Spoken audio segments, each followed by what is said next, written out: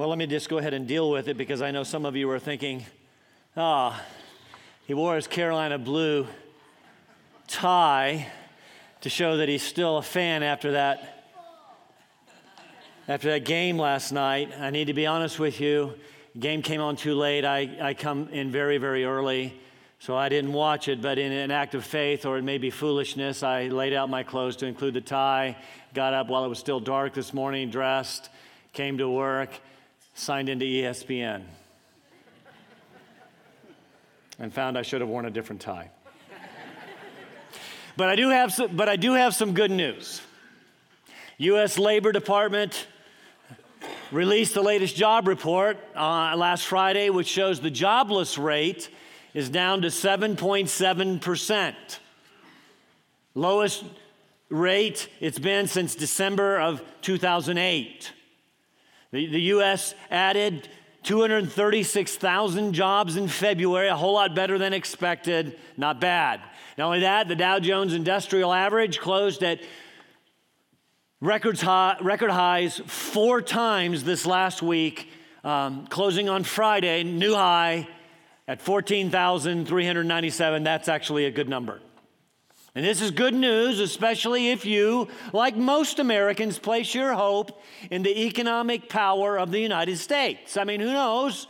Maybe those 401ks will recover after all. Maybe Social Security will be around when you retire. Maybe you will be able to buy that second home in Florida and chase that little white ball around the links. Of course, as followers of Christ, we also understand that economic stability means little in the eternal scheme of things.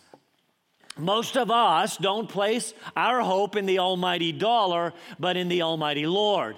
But it's easy, though, isn't it, to be sidetracked by numbers, by financial accounting, especially when the credit side looks good. When assets exceed liabilities, when the balance sheet is in the black, when the Schedule C shows a profit. Yeah, I know what that is. When there's plenty of money in the bank to pay the creditors, pay taxes, and still have enough to go on vacation. That's how I measure a good year. Last week, we talked about how many try to load the credit side of their religious balance sheets. They're standing before God with good deeds. We call it a resume. And maybe the good things that I do will outweigh the debit side of sin. And that's the way we think. I got the good side of good deeds, and I got the debit side of sin. Here's the question: can you really do that? That is, can your religious efforts be enough to get you in the black before God? And let's go back to those 401ks and vacation homes, those bank balances, and those nice cars.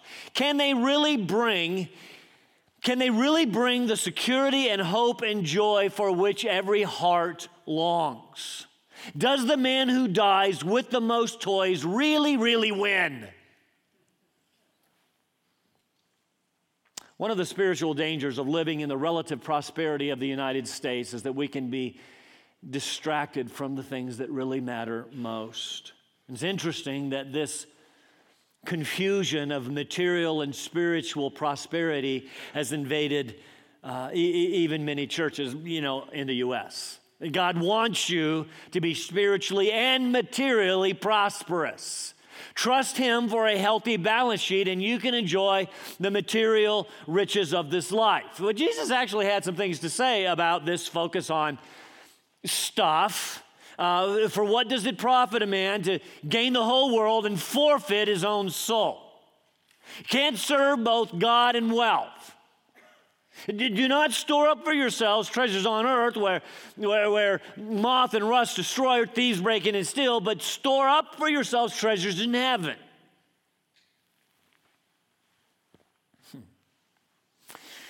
So, if we as believers don't focus on earthly stuff, what is the greatest treasure that is supposed to capture our hearts? If it isn't the extra home, or if it isn't that stuff, what is supposed to capture our hearts? That's the question of the morning.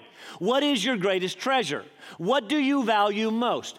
What is on the top of your list of assets? You see, there are actually lots of good things that we can value, that we can hold as treasures. Spouses and kids and grandkids, looking forward to that. Jobs and careers and houses and lands and hobbies and sports teams, maybe not. In fact, it's been said, if we could take a look at your checkbook register or your credit card receipts, we could probably determine what you value most. It's also been said that what you treasure most, what you value most, is to you a God.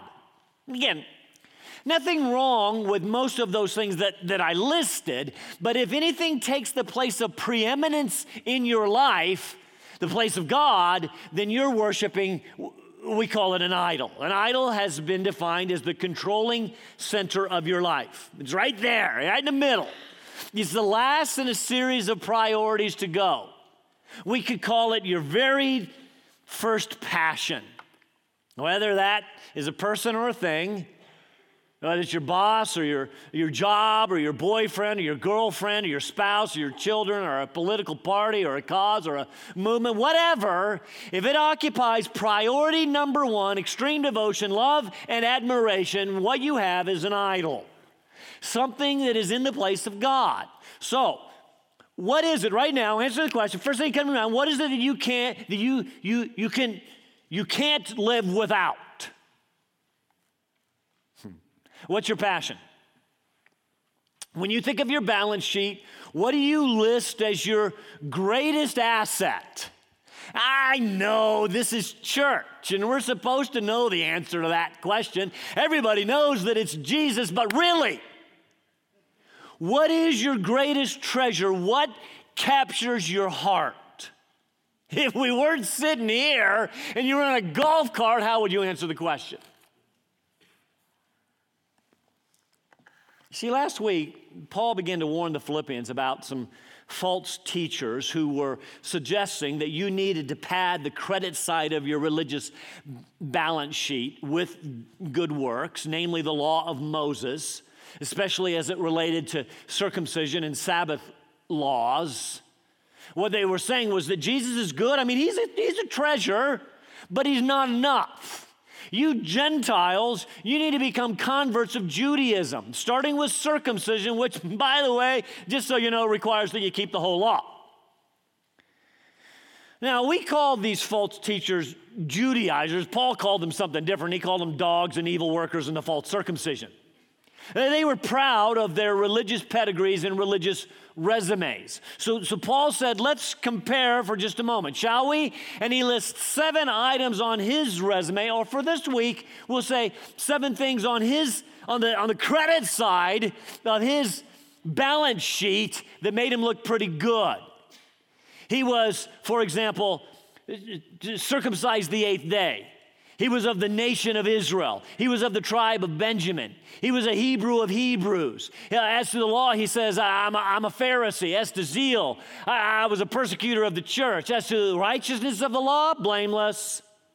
It was a pretty impressive list, actually. If anyone had the right to be confident in his flesh, that is his own religious pedigree and resume, his own balance sheet, Paul did. But what did he consider these advantages? Look at the text with me this morning. Philippians chapter 3, verse 7 says, "But whatever things were gained to me, those things I have counted as loss for the sake of Christ. More than that, I count all things to be loss in view of the surpassing value of knowing Christ Jesus my Lord, for whom I have suffered the loss of all things and count them but rubbish, so that I may gain Christ and may be found in him, not having a righteousness of my own derived from the law, but that which is through faith in Christ, the righteousness which comes from God on the basis of faith, that I may know him and the power of his resurrection, the fellowship of his sufferings, being conformed to his death, in order that I may attain to the resurrection from the dead. You see, Paul actually begins talking here in accounting language, accounting lingo. And it kind of makes me nervous, I got to be honest, to venture into that arena, since the dean of the College of Business, former chair of the accounting department, like the guy has a PhD in numbers, goes to our church, but I figure he likes me. Paul likens his advantages as credits or gains on a balance sheet. He's just listed all of these religious gains that these Judaizers would have considered to be impressive. He said, this is to his credit. But Paul says in verse 7, whatever things were gained to me, again, accounting lingo, these things I have counted as loss. Literally, I have moved them from the credit side of the ledger to the debit side, from the profit side to the loss side. Now, he's talking about all of those religious advantages that he just listed in verses 5 and 6, what many, again, would consider credit in his standing before God. And so, for example, last week I asked you, what are you doing? What have you done? On what are you relying that you think will give you a good standing before God? What's on your credit side? What is it religiously that you think makes God like you and will accept you? If you answer anything other than Jesus and his gospel, there's a problem. Paul goes on in our text today to say, anything that you're relying on that needs to be moved to the debit side. It needs to be considered as loss on the ledger. This is his thesis statement in verse 7. And then verses 8 to 11, which is really just one very long, convoluted sentence in the Greek, he goes on to explain what he means. So our text is going to look a little bit like this. He's going to talk about knowing Christ, gaining Christ, and being found in Christ. And he's all over, so we're going to go all over. And notice, look at that outline. Everything is Christ. Because it is true that Jesus is supposed to be our greatest treasure. Put everything on one side of the balance and put Jesus on the other side, and he is supposed to tip the scale. Everything. What is everything? Doesn't matter. See, in verse 7, he said, all of these things that are supposed to be for my religious gain, I have counted as lost. I moved them, what people consider as credit, I have moved them to the debit side. And the wording here is actually very interesting. He says, all of those things that were gain, and the word gain is plural. This list on the credit side, everything that was gain, I have moved to the debit side, and they are loss, and that's singular. Everything on your list that you think makes you good before God, it is nothing but one big fat loss, is what Paul is saying. Verse 8, Paul actually says, put everything on the debit side, on the lost side of the ledger, and he goes from whatever things, or those things, verses 5 and 6, to all things in verse 8. It doesn't matter what we're talking about, religious duties, good deeds, relationships, stuff.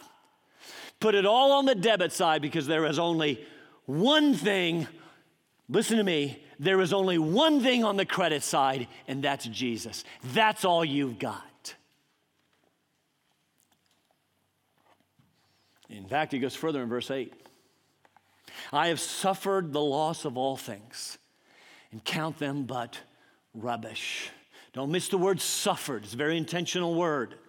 The idea is not only has Paul lost all things for the sake of Christ, but he has suffered in doing so. He gave up many of the privileges and advantages listed in verses 5 and 6 that had previously been very important to him. He gave up everything, and in doing so, he suffered. Now, we don't necessarily get that, because you can still be a Christian in the good old US of A and still have lots of stuff. But in many countries of the world, to make a decision to follow Christ means you suffer loss. It might be your status, it might be your job, it might be your relationships, it might be your very life.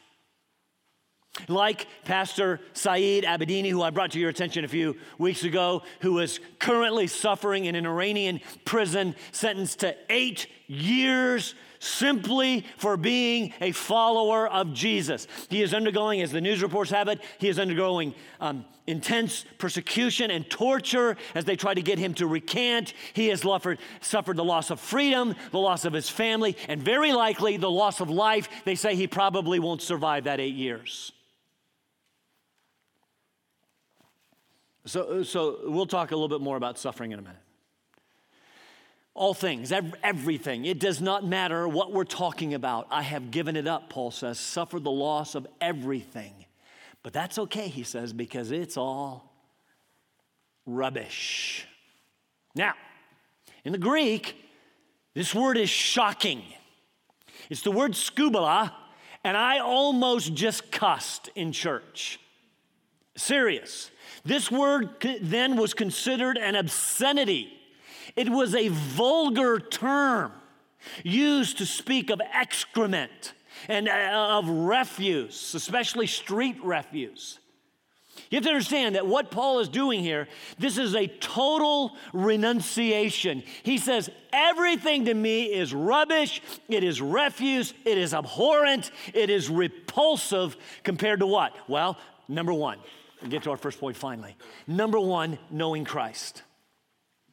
And Paul gets going here and just piles word on word, phrase on phrase to speak of the surpassing value of knowing Christ.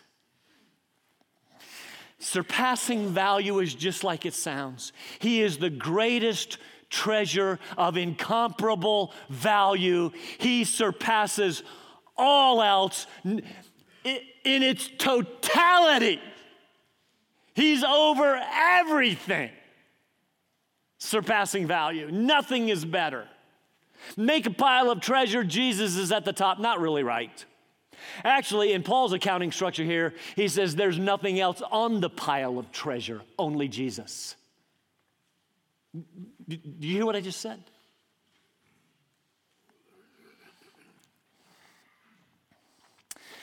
Appear a little bit confusing here. In fact, all of these appear a little bit confusing.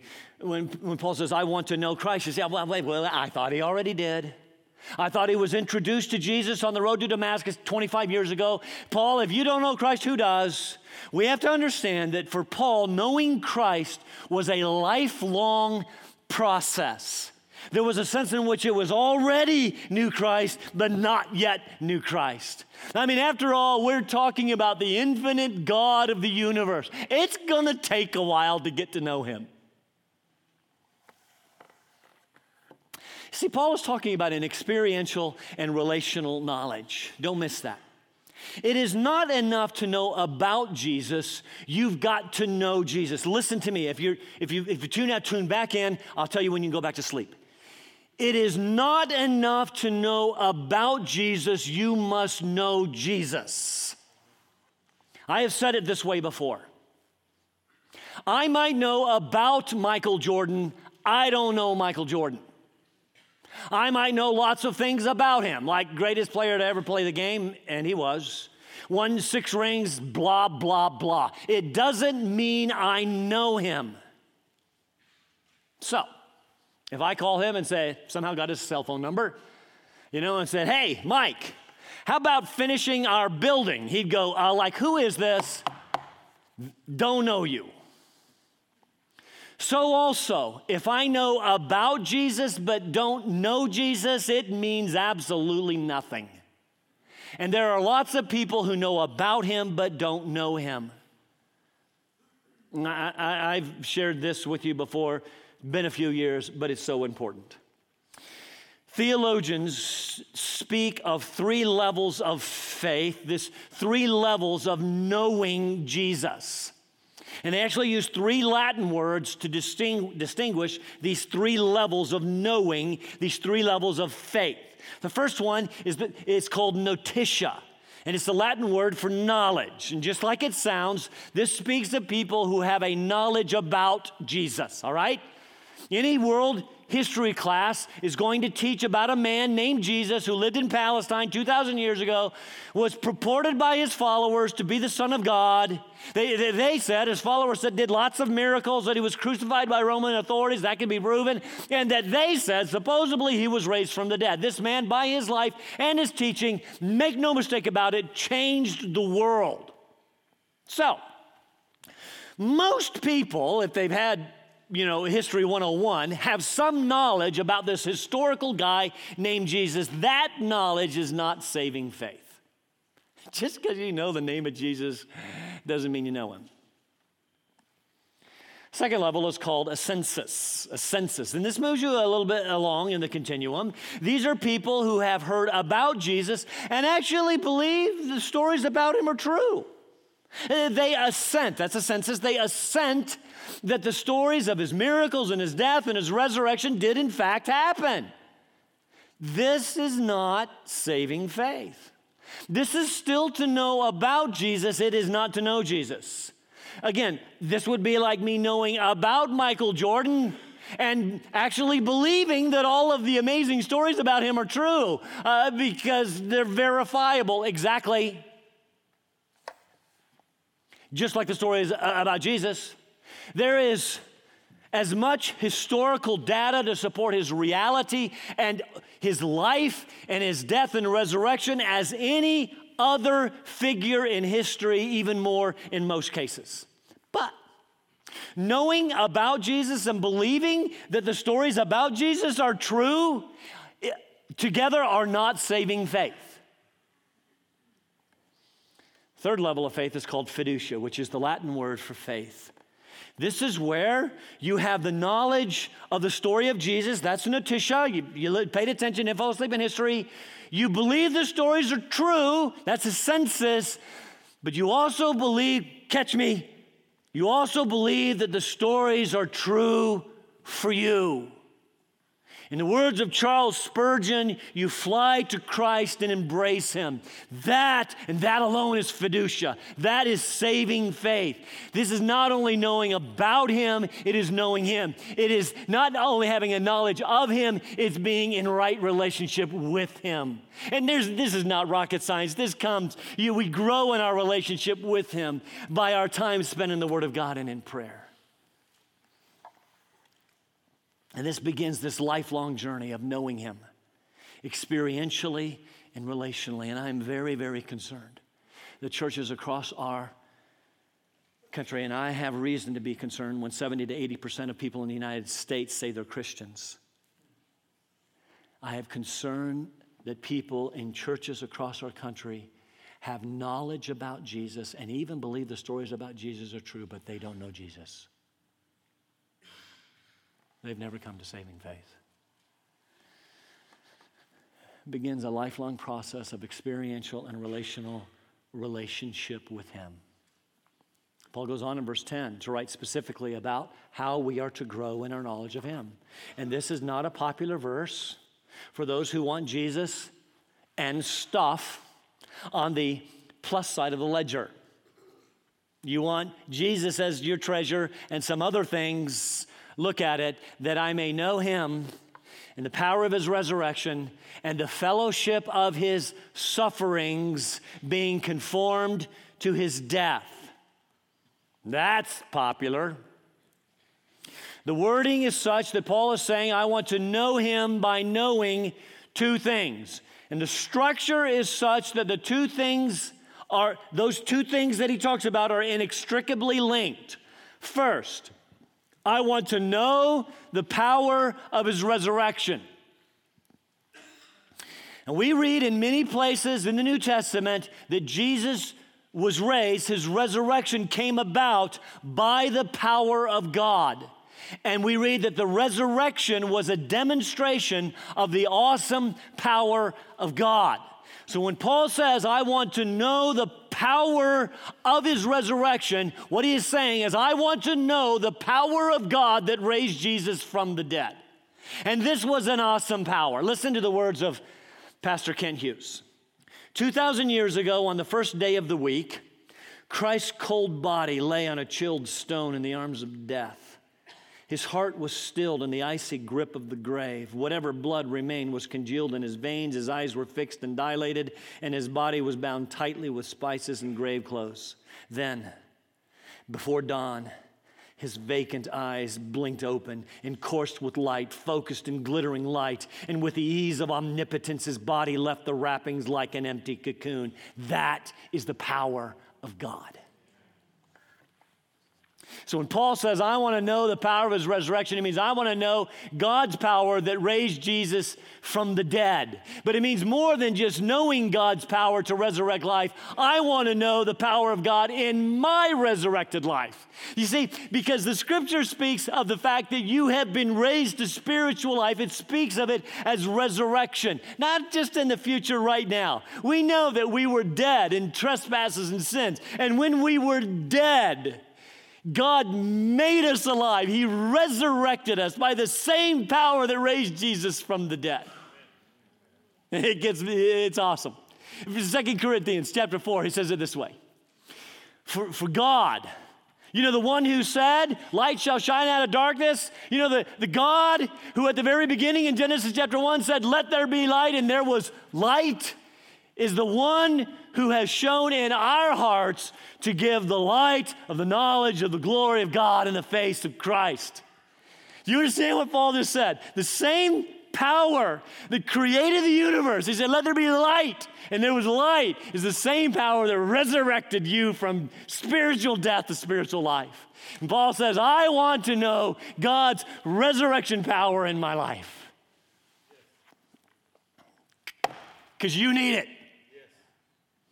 Because the second thing that is linked to resurrection power of the Christian life, inextricably linked, is the fellowship of his sufferings. You see, these are linked. Suffering and resurrection power are linked like Good Friday and Easter. You can't have one without the other. The reason you need the power of God in your life is because part and parcel of living the resurrected life is participating in the sufferings of Jesus. You want to grow in your intimate knowledge of Jesus, it's going to take participation in his sufferings. That's what Paul says. I can't hear pin drop. Philippians chapter 1, verse 29, he said, for to you it has been granted, in other words, you have received a grace gift, for Christ's sake, not only believe in him, but also to suffer for his sake. Part of the Christian life is suffering for Jesus, and through this suffering to become more intimately acquainted with him. Paul told the disciples in Lystra, he preached the gospel. They didn't like it. Not the disciples, but the people that didn't like it. They drug him out of town. They stoned him, left him for dead. Some scholars think that he actually was dead and that God raised him to life. He stands up and he begins encouraging the disciples who were standing around him, boo-hooing, and says this, encouraging them to continue into faith. And he says in Acts chapter 14, through many tribulations we must enter the kingdom of God. He told the Thessalonians, not to be disturbed by my afflictions, for you yourselves know that we have been destined for this. I know a lot of you don't like predestination, but let me tell you something. You've not only been predestined, but you've been predestined to suffer.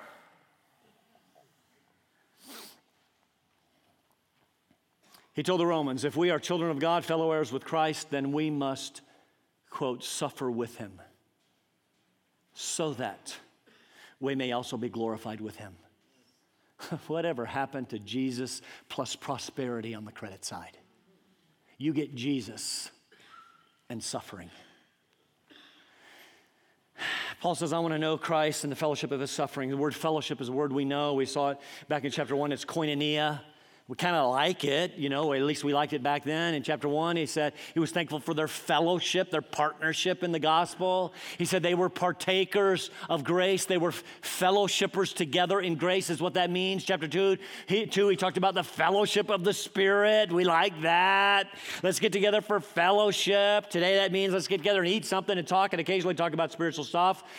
We like the word fellowship here at Alliance Bible Fellowship. We even use it in the name of our church. Paul says, I want to join in the fellowship of his suffering.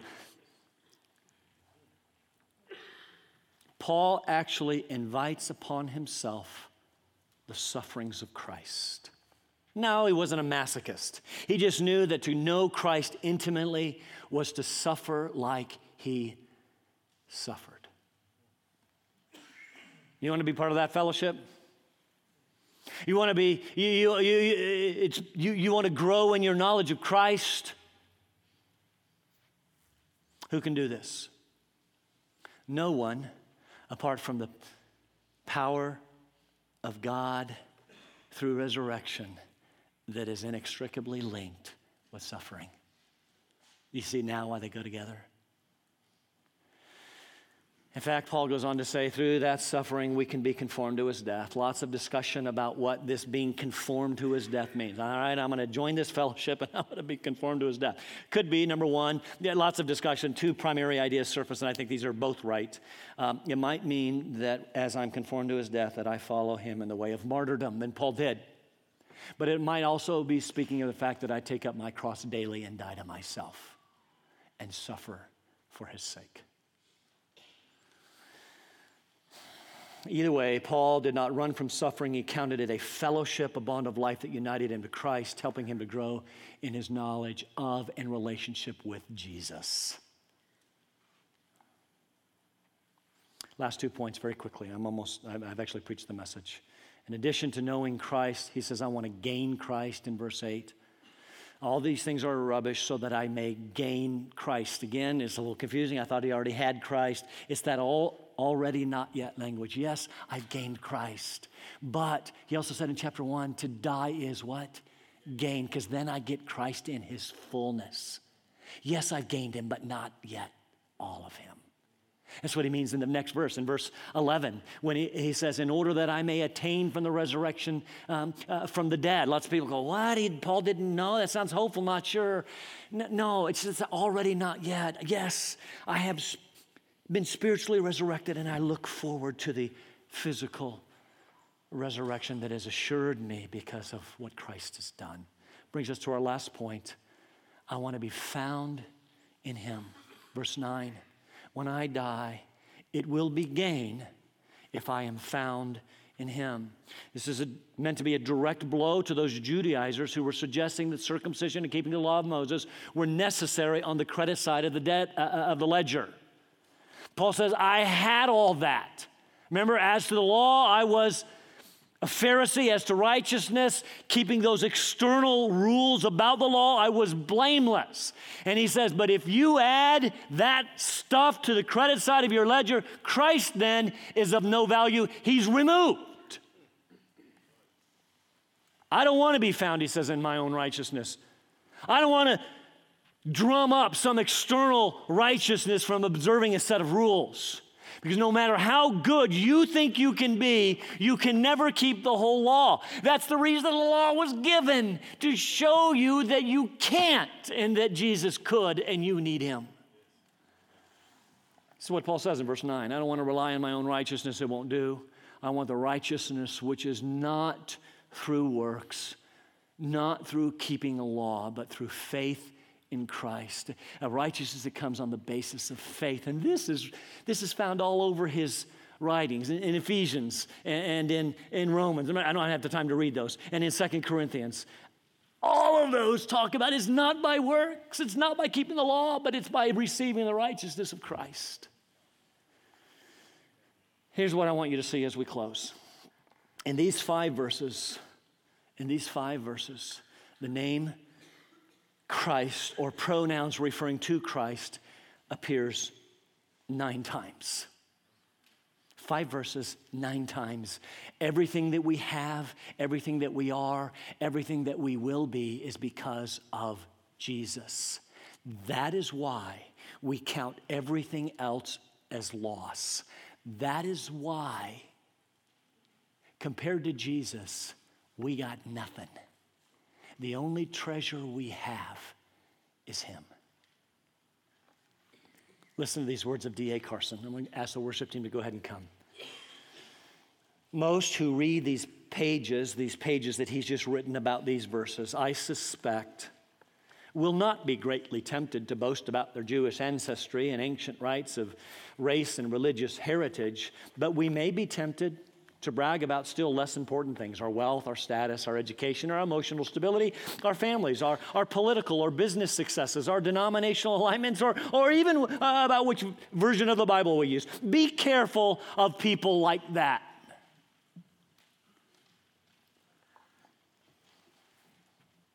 Instead, look around for those whose constant confidence is Jesus Christ, whose confident boast is Jesus Christ, whose constant delight is Jesus Christ. Jesus is the center of their worship, the center of their gratitude, the center of their love, the center of their hope. Emulate those whose constant confidence and boast is in Christ Jesus and nothing else. Let's stand for prayer.